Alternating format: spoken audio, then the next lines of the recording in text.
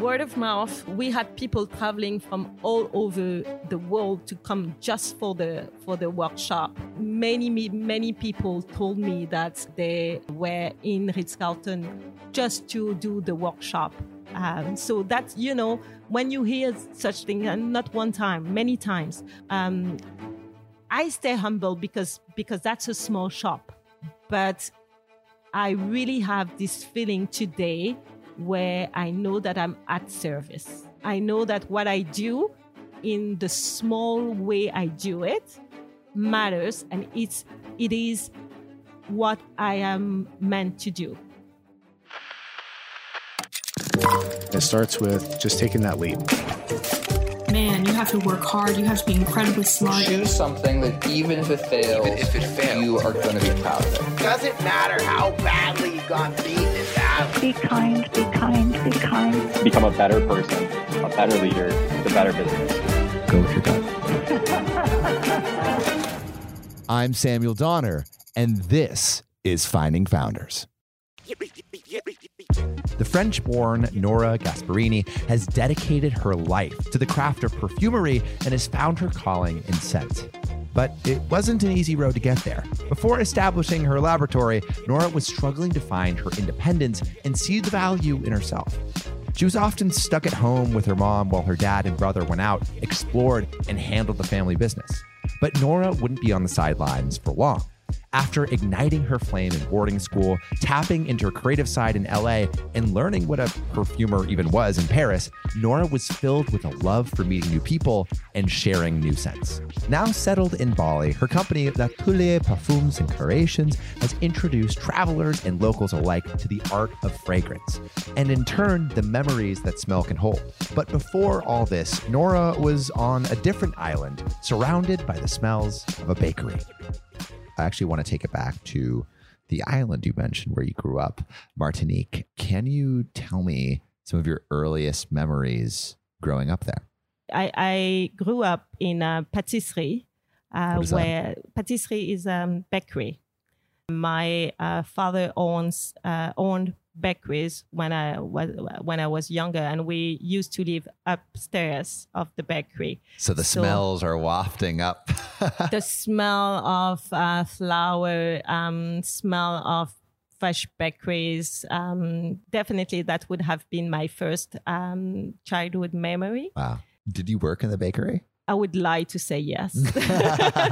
But I spent a lot of time talking with the workers there, the sellers, and I was the chatty child. I was very curious. Did your like dad or mom like encourage that curiosity? Did they try to, I guess, include you into the business, or was that something that was more for not you? I think that it was pretty much, my father is the same. Very curious man and a real entrepreneur, always doing some things, always on a new project. And I think that I was pretty impressed by it when I was younger. And I think that that's what drove me to be like him. Did you feel like he wanted you to learn how to do the family business? Like, did he teach you and your brother equally? Oh, absolutely not. Really? Absolutely not. I grew up in Martinique, which is not anymore, but back then was really much patriarchal. So basically, the first word that he said when I came out of the womb of my mom was shit, because he wanted to have a boy. And that's true. So much that the doctor has asked him to leave the home. We had to talk about it. I mentioned to him how much anger that I had. What was it like growing up? Like when you were a kid, like what did you feel? Like what were some of the experiences that elicited that anger? Girls needs to stay with the mom, and boys needs to stay with the father. And he was going around with my brother, and I was staying home with my mom. And I was sad at the beginning. I was sad about it, but the more I grew up, the more I got mad.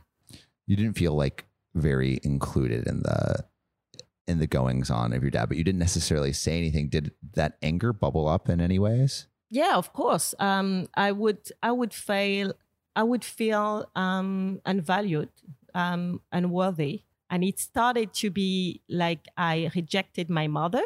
Anything related to my mother, I rejected it because I didn't want to be like her. And she's a absolutely beautiful woman, and like I learned so much now from her. But at the time, I didn't see her value. That was so clear to me. I wanted to start a new life, and I was 16 years old, and I just asked. Usually, at that time, you would send child like with bad behavior, you would send them to boarding school, but I wanted to go to boarding school actually. And I asked my dad, and it was, I started to get its attention because I was going out, partying a lot. You were partying? Yeah, I was partying a lot. Eventually, that was a way to attract also the attention of my father. And the day I attracted the attention of my father, he came with his car and asked me like he was very mad, and he said, "You have to get inside the car." And that's the day I decided that I needed to go to boarding school. And in the very early in the morning, I went to him and I asked him, "Leah, I want to go to boarding school." And right away he said yes. Wow. How did that make you feel? I was really happy because that's something that I wanted. And I didn't sleep that night. I really wanted, I was, of course, I had a big fear of the unknown, but at the same time, I wanted to go to boarding school.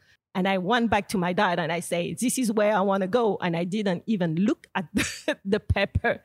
So he took the paper, called the school, and 1 month after, I was enrolled. In the boarding school?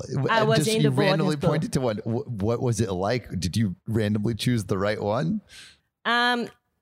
Eventually, I chose the right one because my future husband went to the same school. Really? Yes. But I didn't met him there. Yeah. I met him and we realized that we went to the same school. So what was that school like? It was, as you could imagine, in a French castle. And the name was EIE, EIE. And it doesn't exist anymore. But at the time, with a big lake, beautiful castle, and I'm imagining Harry Potter right now. Pretty much like this. Pretty much like this. Did you get involved in anything at boarding school? Did you realize that you liked certain subjects? Was there anything that you realized about yourself as you went through school? I realized that I could be liked for myself. I had a big brother when I grew up, and pretty much I was so happy to have him because he was very popular. So I was always the sister of my brother, and I liked it. But now I was likable for myself, and that was a huge discovery. So as you got towards the end of boarding school, what are you thinking that you want to do next? Like how are your interests developing? I wasn't, I didn't have a passion at the time. I was passionate about people and I was very curious. So anytime that I would have the experience, the opportunity to learn about people, I would take it. For example, at the end, when my boarding school finished, I went to Egypt for 1 month, and I spent a lot of time there because of a boyfriend that I had at the time, classic. And that I was allowed to go by myself, Wow. To a different country and with a boyfriend. That was just amazing. This is also where I get to understand that I could travel and that I was safe. Was there ever like a point in like Egypt or Morocco where you initially were scared and then you realized, oh, I don't have to be? We were on the desert. We were going from the mainland to Sharm el-Sheikh, and we had to go through the desert to go there. Like the Sahara Desert? Yes. We travel at night, and we had a big explosion at night. Explosion. And actually, it was the tire that exploded. Oh, but it wow. was at night, and with it was very, very dark. Yeah. And You're like, is that a gunshot? Exactly. It was not that much at the time. We didn't have that much like terrorism, so it was not in my head. But it like the sound was so scary. I don't think that maybe we had 2 or 3 women in the car, in the bus. So I was in the middle of the desert, very dark at night, with all these men around me. And that was scary, very scary. Yeah. And but I was safe. Yeah. So like you made it through. And I made it through. Also, this experience showed me that even if everything seems very dramatic, you're still safe. So you come back, you get into University of Ottawa. Why did you choose Canada? My brother was in Canada. He was in Montreal, and I wanted to go to Canada, but with my new independence, I didn't want to go to Montreal close to my brother again. So I wanted to be in Canada, but not in Montreal. And I didn't want to go to Quebec because that was a French-speaking location. I wanted to challenge myself and start to learn English. So I decided to go to Ottawa. Why did you want to learn English? Because I wanted to be an international traveler. So definitely I needed to have English. And having the English accent, because I had such a strong French accent, and I still do, but it was way more back then. And so what was Ottawa like? It was cool, but it was another level of independence. Mm-hmm. This country is so, it's safe. In Canada, you had to study constantly in order to, you get your mark through the year. Really, it was more of the experience, not really about the academy. I don't really remember what I learned there. But I remember that I spent a lot of time, I was involved in a lot of games, like inter-university game. I was doing charity. I was... So I remember more of this than the academic thing. Well, I mean, I feel like, honestly, for me too, like I studied aerospace engineering and mechanical engineering at UCLA. And like, I don't remember many of my classes, but what I do remember is the people that I met, the parties that I went to, the new experiences that I had with these people. And it's like, I think the community that I created there was really why I was there and what I paid for. It wasn't actually the information that I learned. Exactly. Definitely. Yeah. 100% agree. As you went through college, did any of that passion, that those suspicions of something that you might be interested in after college creep up? While I was doing commerce, because I was doing commerce at university, like nowadays it's a business school. It was not at the time, but it was still a business study. I started to realize that I was more attractive to creativity than to numbers. So once again, I popped up to my dad and I asked, can I do fashion design? And I wanted to go to Italy at the beginning because fashion design, Italy was very well known for fashion design. And but I was really impressed by the modernity and technology that we had in Canada. So I still wanted to be in this kind of environment. So that's why I realized that we had this fashion design school, Otis College in Santa Monica in Los Angeles. So I went there. And what about fashion and design felt like something that spoke to you? I liked the fact that I was doing things with my hand and that I had an idea and I could do something about it right away. I like this, but I wasn't made for fashion design at all. I remember the first day I went to Otis College, I had a business suit, because that's the way we do in Ottawa. If you go to an interview or whatever first day of school, it's formal. Yeah, you have a formal attire. And someone came out of the college dressed like a Batman. You know, Batman.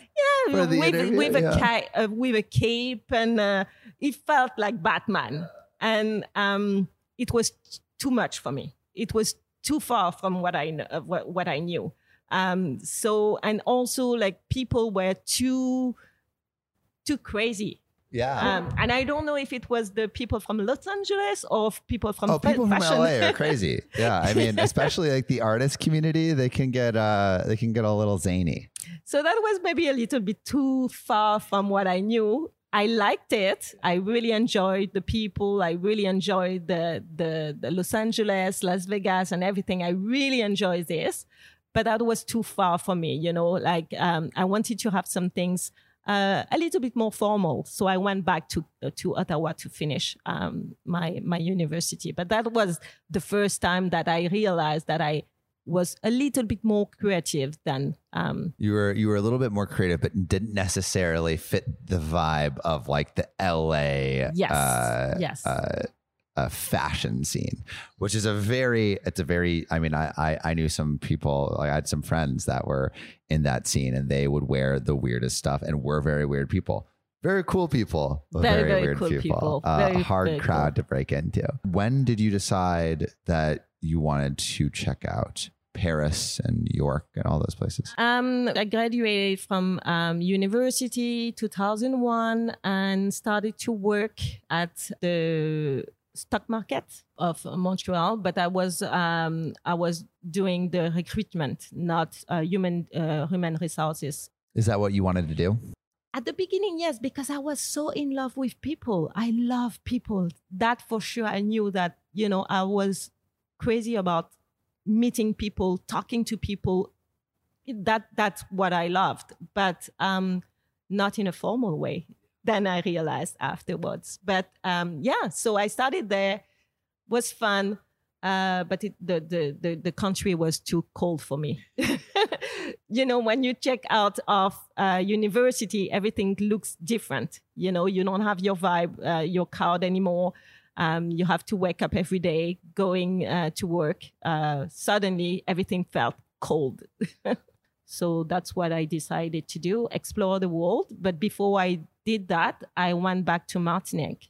And my father wanted me to start to work with him, but I was not ready. Did that feel like something big? No, because I don't think that I was invited. It was just something, you know, I don't think that we had the conversation, come work with me. I think it was just expected. So I wasn't wanted then. So maybe that's why I decided to explore. So I went to Paris and I enrolled in a business school again there to have a different perception of business instead of from the North America. I wanted to have the same school but from Europe. So which I did. I don't again remember academically what it was, but I remember that we had to go to New York during that time. Do you remember anyone that you met there that maybe like changed how you looked at the world? Definitely. For the time, two people. The first one was a guy that I met during a party, and he invited me to work for him. So while I was doing university, I started to work with him. So I did that, and it was very, very interesting. And I met a lot of people through this. But again, at university, we had to visit company, a business. And we did this for IFF, the International Fragrance and Flavor. And that was the first time I realized that, you know, I had this idea of perfumery, a perfumer, like old man, you know, very, very dark, you know, like everything that you have in your imagination. And here I am with a bright laboratory everywhere, young people going around, bottles full, like very modern bottles filled with a lot of different scents. And there is this big man asking me, what do you want to smell? And I say tobacco. And he pulled out tobacco, chocolate, he pulled out chocolate, and there was thousands of scents. That was exceptional. And we had a deep connection with this man. And then I realized that it was the director of EFF.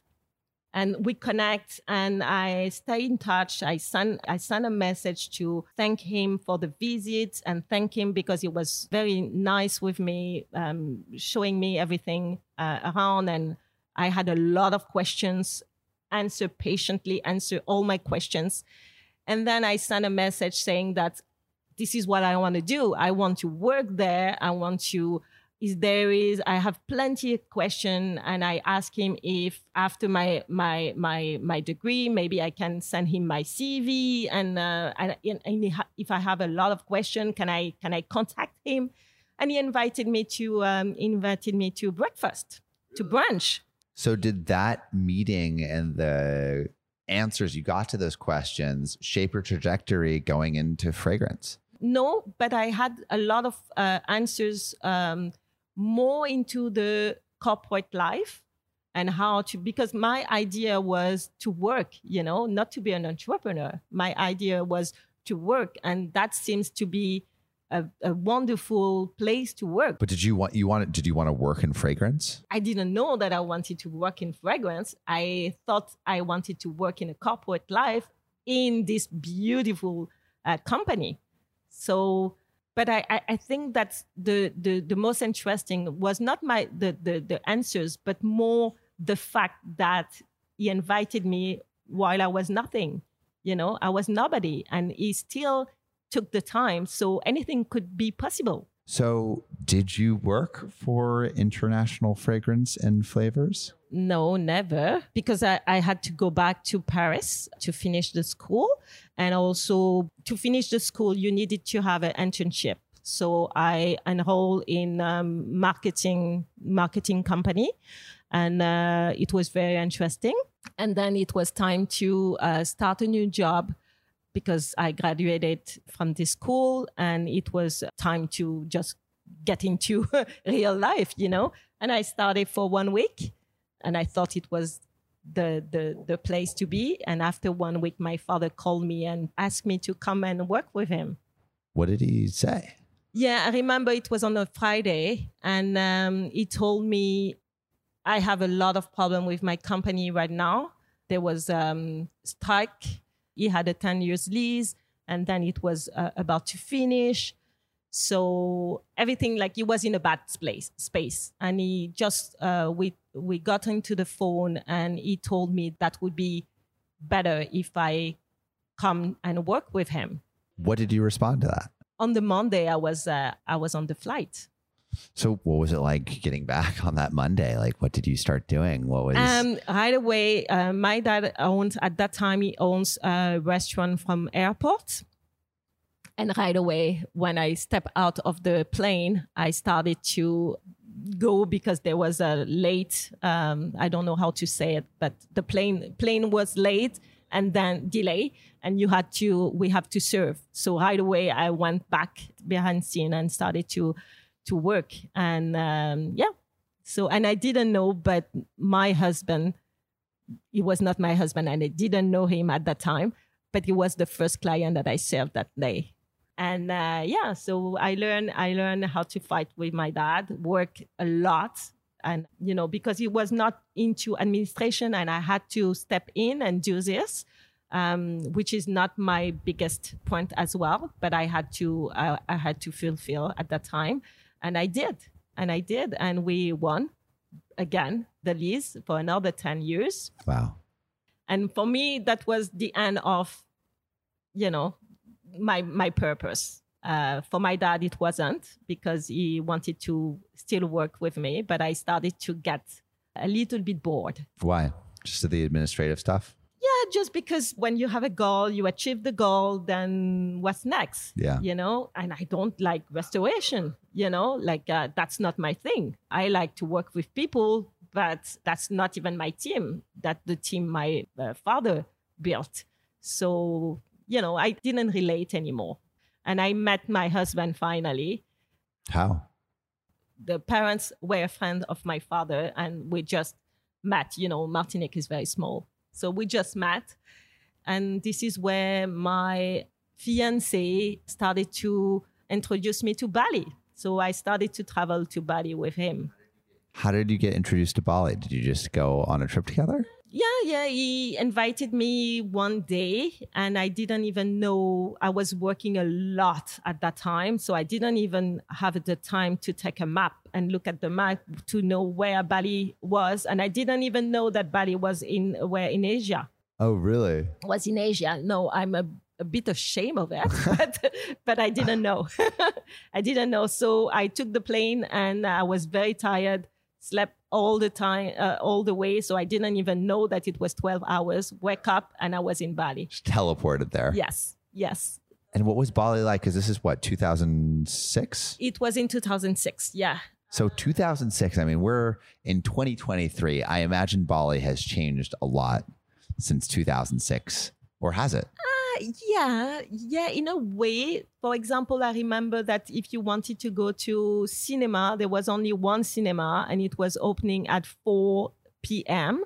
and it was at La Galleria. That was the only cinema. Or I remember as well that we didn't have internet everywhere. We had to go to cafe and that was everywhere. Every little street has a cafe to go and have internet. So internet was not in hotel. We didn't have smartphone. So we had to call.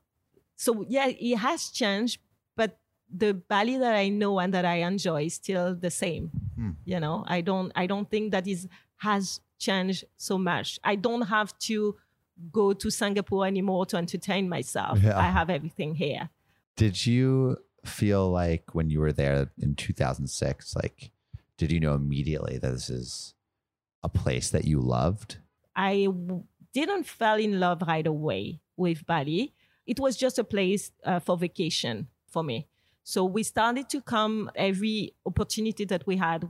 And we eventually get married in Bali in 2000. You got married in Bali. Wow. 2007. Whereabouts? And in Blue Point. So, and also to organize the wedding, to, you know, all my family came to Bali to celebrate. So you get to know people, you know, you get to talk, you get to have your, you know, point of reference and, you know, you have the same hotel, the same people greeting you. So you get to fall in love with Bali. And how did it feel exploring this place with your now husband? One thing that I remember very clearly, there was smells everywhere. And that struck me.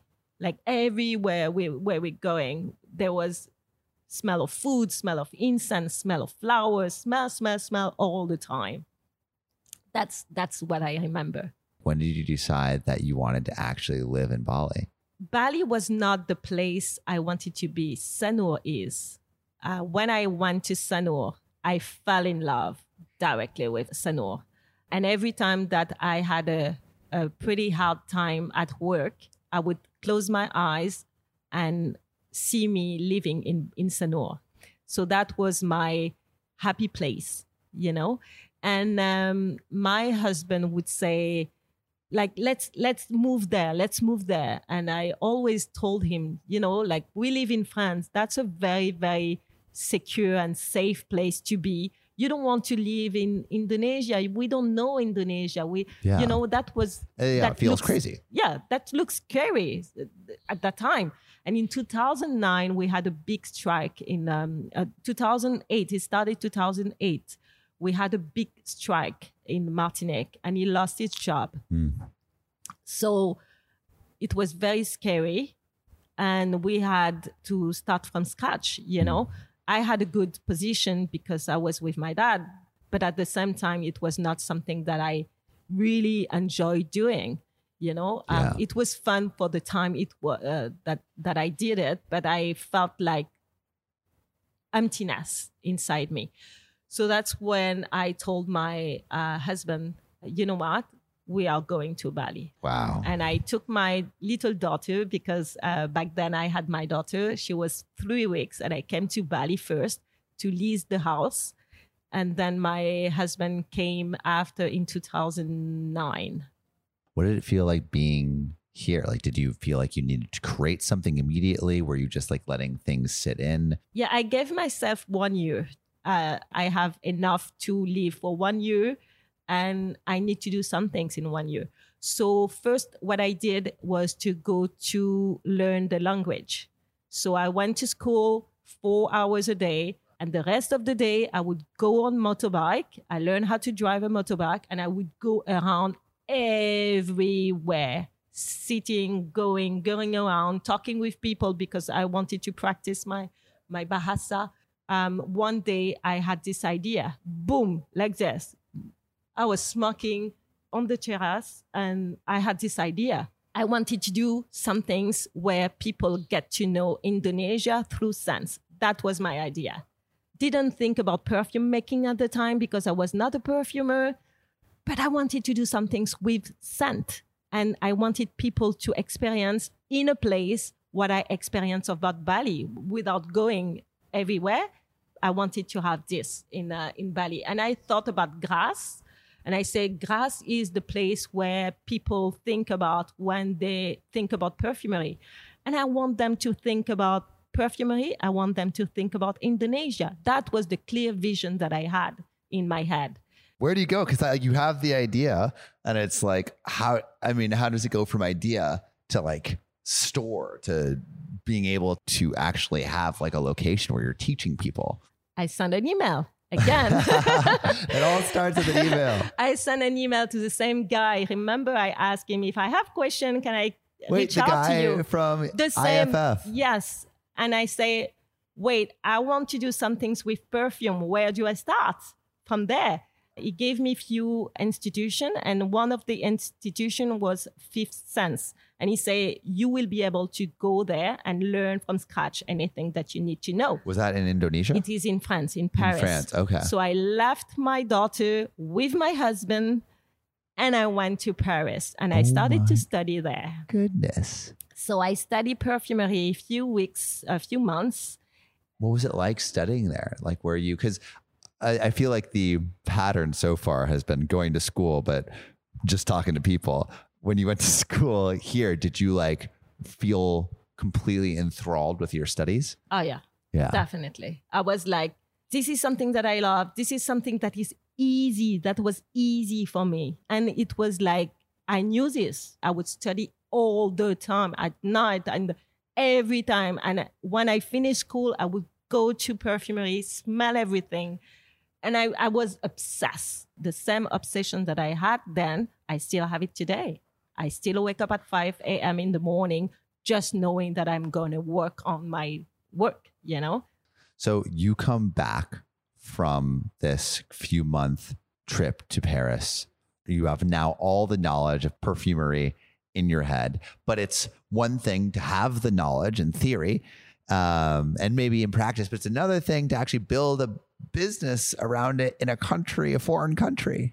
The spark of imagination was so clear that I rent a small room, very small, and I created in this room exactly what I had in mind. So it's like, wasn't like a storefront. It was just like, it was like a house, yeah. And I had a small room in my house, and I built what I had in mind. I built it in this house, and it was very centimeter by centimeter. I created it very, very, like as if people, a guest would get in.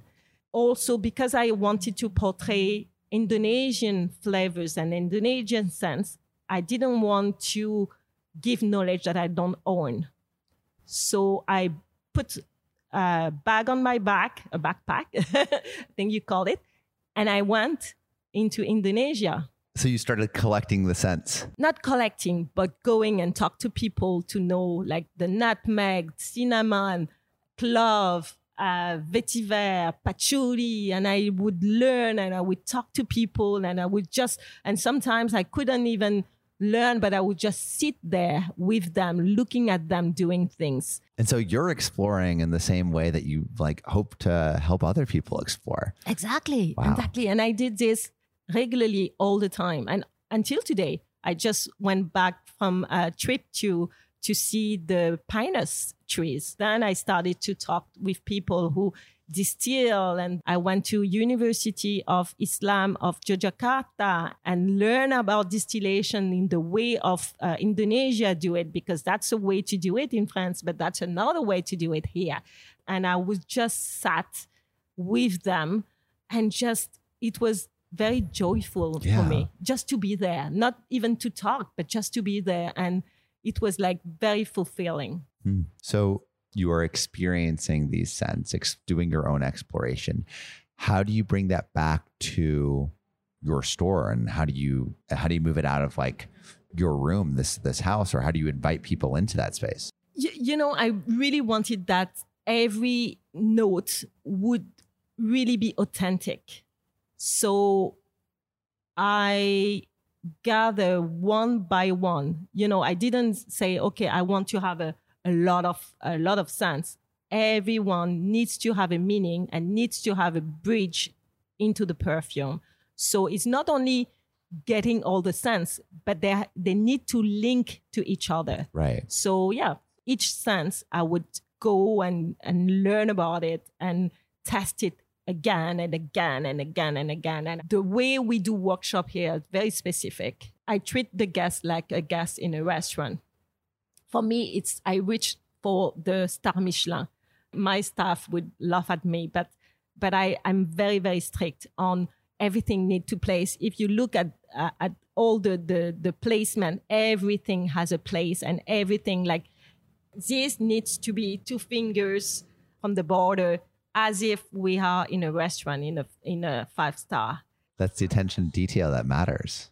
So how did you develop it from the little home? Or how did you get people to come? How did it turn into the store? There was an old joglo in a hotel in Sanur, and I offered the owner of the hotel to finish to build the house and to create my workshop there.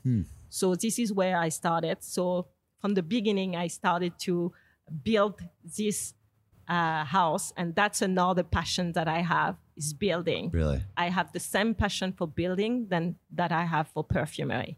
So when I'm not busy with one, I'm busy with the other one, so I never get bored.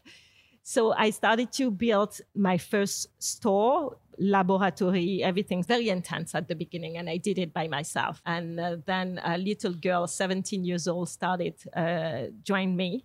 So I had only one staff for few years at the beginning. And so we opened for 1 or 2 months. And I don't know why, but journalists learned about what I was doing. A journalist learned about this perfume store that had just opened up? I don't know how, but I did a little promotion on a small magazine that doesn't exist anymore. But I think that she saw some things on it.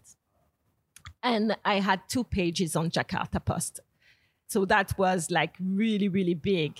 And I was I just started. And already getting noticed. I mean, that's a good sign. Yeah, but at the beginning, I was the only one doing this. So it was not difficult. So for the journalists who wanted to have something different, that was not... It stood out. Yeah, that was easy for them. I was an easy piece for them. So at the beginning, I had a lot of attention because for 10 years, I was the only one doing this in Indonesia. And so did people come after the article? For the first two months, I had few people. And then the director of Ayana wanted to create a sense for Ayana. So he saw the Jakarta Post, called me and asked me if I could come to meet him. So I went there, met him, and I say, I'm sorry, this is not something that I can do now because I don't have a big laboratory. I'm just starting. But what I would like to do is to offer experiences to your guests. And he said, wow, we have a shop which is very, very new.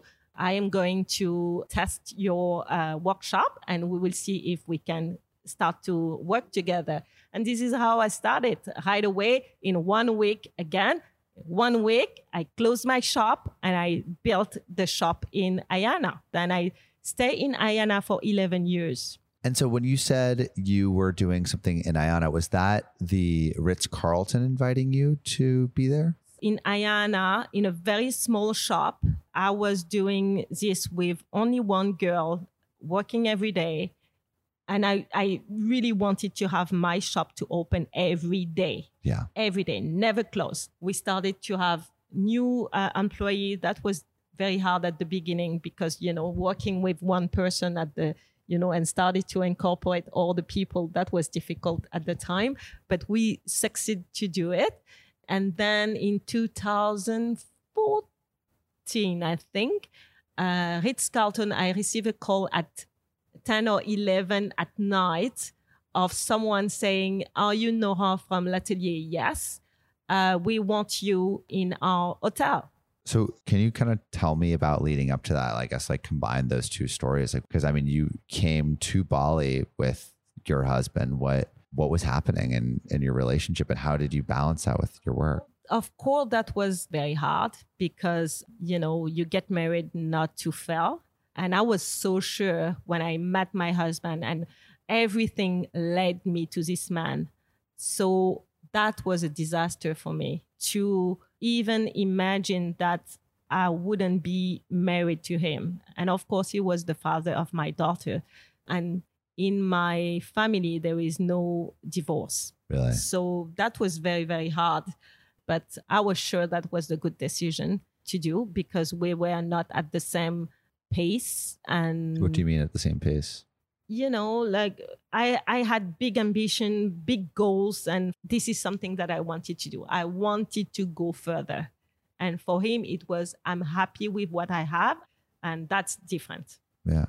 So with that kind of separation and all that happening, you have this really difficult thing in your personal life, and then all of a sudden the Ritz-Carlton calls you. Can you tell me about exactly how at that the happened? same time? Exactly at the same time. So they call me late at night and say, we are opening new Ritz-Carlton in Bali, and we want to have you in the shop, and we want to give you the main shop in the lobby. We want you to be in the lobby. So that was big, that was Huge big news. because I had such a small place I was loving. And, I didn't think that what I was doing was not worthy, but that was big, that was really big. So I went there, they offered me this big location, and it was very exciting because I had to start everything from scratch because the hotel was not built. And so again, I had to build a new shop. So I was very happy about it. And I think also it's almost poetic. You're kind of building as this chapter of your life is coming to a close. You're starting this new chapter, this new building where there's a lot of possibility and a lot of opportunity. Yes. So I was full of hope. I was very sad. Yeah. How could you very, not very be? sad. How could you not be? But I was so excited as well, the same as when I went to boarding school. I was very scared, but I was very excited again because I knew that I was doing the right thing. Mm-hmm. I knew that it would be better for him, better for me, better for my daughter. So I have no doubt about it. Mm-hmm. And but at the same time, everything was flourishing in my business. So it kept me very busy. Yeah. At the Ritz-Carlton, that's huge. So that's huge. You set up in the lobby, you're building an incredible place. How did that move and continue? Word of mouth. We had people traveling from all over the world to come just for the workshop. Wow. Many people told me that they were in Ritz-Carlton just to do the workshop. Wow. So that's, when you hear such thing, and not one time, many times, I stay humble because that's a small shop. Yeah. But the impact that we have on people, people who told me that they enroll in EasyCard just because of the workshop that they've done with me. And not one, many. Or people now starting into business because they did my classes. Wow. And I really have this feeling today where I know that I'm at service. Mm-hmm. I know that what I do in the small way I do it matters, and it is what I am meant to do. That's huge. So you expanded to a couple different stores Yes. before 2020, right? Yeah. Where were things in the beginning of 2020? So Ayana, Ritz-Carlton, I'd opened in TS Suite. I was about to open in Ritz-Carlton in Ubud. Wow. You know, we had a lot of demands before the pandemic. Yeah. So, and the pandemic hit, and we were the only one. Yeah. I mean, you had a monopoly. You were, you had multiple locations. You were expanding. Yeah. And then, I imagine a place where you're breathing in a bunch of scents without a mask is a little hard to keep open in the pandemic. So what happened when that happened? For me, I didn't see any way I could survive, like all my business at the time depend on tourism. So the day I met my team to tell them that I would have to close the shop, I look at their eye and I had this vitality. And instead, I just told them that, okay, we are going to fight. And I look at their eyes, and the way they support me during the pandemic was fantastic. It was fantastic. And then the company supported them at the same time. So I didn't release anybody. That's, huge. And also we decided to create advanced classes to become perfumer or to get to know how to mix scents together. So I started to create this curriculum. Again, even didn't sleep. I was locked into my room and I started to do it. And I was teaching them at the same time. So one curriculum done, going back to studio, teach them, train them. And we were working all day, all the time. And as a team, I was not the only one. And all over Indonesia, people were flying just to do the workshop to become perfumer. So where are things today? How did things progress after things started opening up again? Now we are doing very good.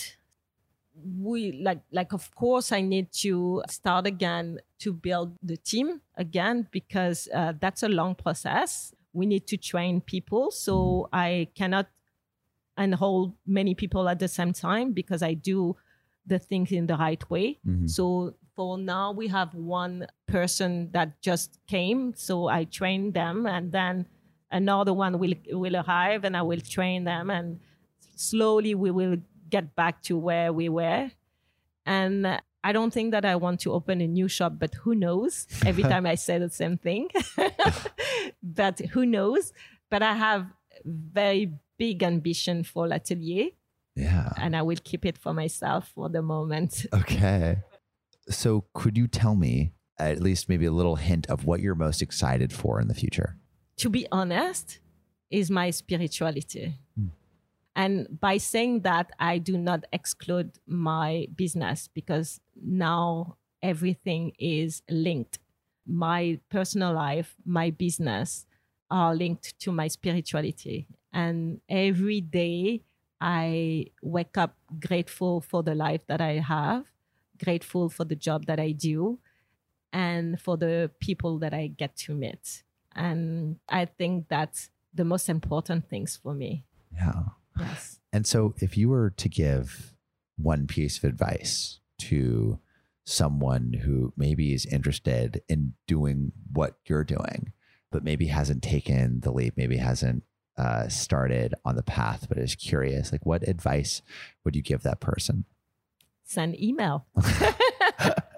No, I would say that's everything gonna be all right. Every little failure that you have are shaping your path, and something that you're afraid of are the biggest step for you. Every time that I took a big step, it was through something that I was very fearful of. And also remain curious. Until today, I have so much to learn and I have so much to do that I wake up every day at 5 a.m. just because I'm so excited to start the day. And until you get to the point where you are obsessed with what you do, keep going, because you will get there. At one point, you will get to something that you are obsessed. And I was so frustrating when I was younger because I say, everybody has a passion and I don't. And when it started like one day, and when it is, you have no question. This is what it is. And you have, there is no other way. And send emails. Don't be afraid to ask questions. Every time that someone asks me a question, I take the time to answer because I know what's behind. I know how they feel. And also it's a new connection. You will always find someone who is into people.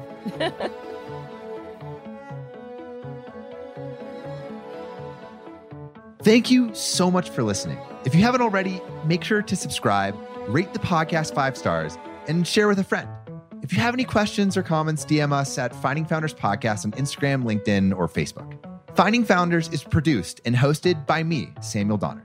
Our audio editing team lead is Ashley Jimenez, with support from Jessica Morales, Miley Lipton, Siyu Pan, Kenny Ray, Josie Yo, Matt Fernandez, and Merritt Hill. Our outreach and research team lead is Desiree Nunez, with support from Marissa Granados, Monica Lee, Sarah Tiersma, and Yao Ro. To see more of what we're up to, subscribe to our newsletter at findingfounders.co. Thanks again for listening, and see you next week.